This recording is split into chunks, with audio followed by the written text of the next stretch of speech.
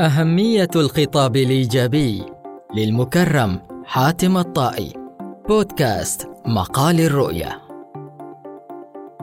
ينشأ كل عماني على قيم وتقاليد أصيلة، فمهما كان مستوى التعليم أو الغنى أو الفقر، إلا أننا ولله الحمد نتميز بالحفاظ على قيمنا ومبادئنا في كل الظروف والمحن، في السراء والضراء، ومع كل تحد يواجهنا تتكشف معادننا الذهبية، وتتجلى قيمنا بوضوح في تماسكنا وتعاضدنا وتكاتفنا وتكافلنا لبعضنا البعض. وما أكثر هذه النماذج أو الأمثلة التي تبرهن صحة الطرح.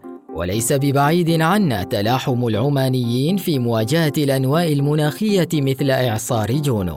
ومع وصول فيروس كورونا المستجد إلى بلادنا، أعلنت الجهات المعنية وبمتابعة سلطانية سامية استعداداتها المبكرة لمحاربة هذا الوباء، واتخذت ما يلزم من إجراءات وقائية واحترازية أشادت بها ليس فقط منظمة الصحة العالمية، بل أيضاً التقارير العالمية، وآخرها تقرير المجلس الأطلسي، وهو أحد مراكز الدراسات والبحوث المرموقة حول العالم.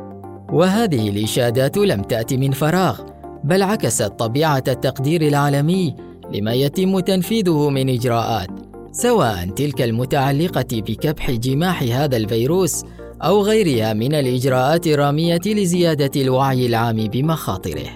وفي خضم هذه الأحداث، وبعد إنشاء صناديق وفتح حسابات مصرفية لدعم جهود مؤسسات الدولة في مجابهة الفيروس واحتواء تأثيراته السلبية، تسارع الكثيرون في الخيرات، فتبرعوا بمبالغ صغرت أو كبرت لصالح هذه الجهود، استشعاراً منهم للحس الوطني والواجب الاجتماعي.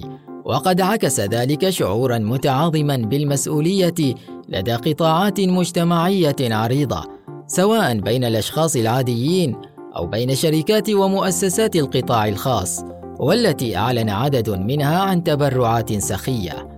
لكن البعض وبسبب فوضى وسائل التواصل الاجتماعي أشهروا سيوف النقد الهدام، ورشقوا بكلمات سلبية ومحبطة بعضاً من رجال الأعمال والشركات في بلادنا، بحجة أنهم لم يتبرعوا أو أنهم استفادوا من خيرات الوطن ولم يردوا الجميل. من المؤسف أن نجد بيننا أصواتاً مثل هذه ودعوات ظاهرها الرحمة ومن قبلها العذاب.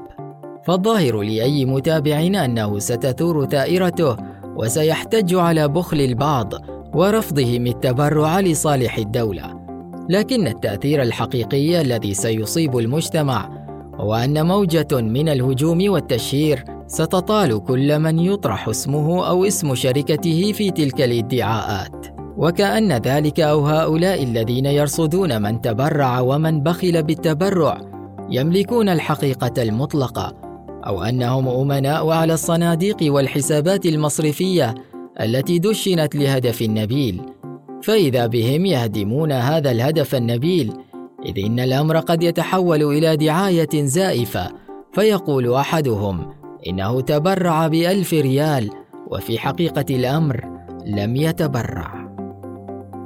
هنا علينا أن نقف بقوة في وجه هؤلاء الذين يسعون إلى تحويل الوضع إلى مزايدات سوقية رخيصة لا تليق بنا ولا بأخلاقنا، وإنما مع الأسف الشديد تعكس الفوضى التي تضرب وسائل التواصل الاجتماعي، وفتحت المجال أمام أي شخص للحديث فيما لا يعنيه والتعليق على ما ليس له به علم.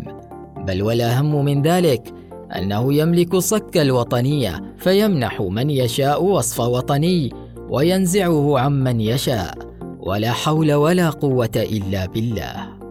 ختاماً، أقول إن حملات التشهير بشخصيات معينة أو شركات محددة لن تسهم في تجاوز المحنة، بل ستغرقنا في توافه الأمور وستصرفنا عن التحدي الأساسي.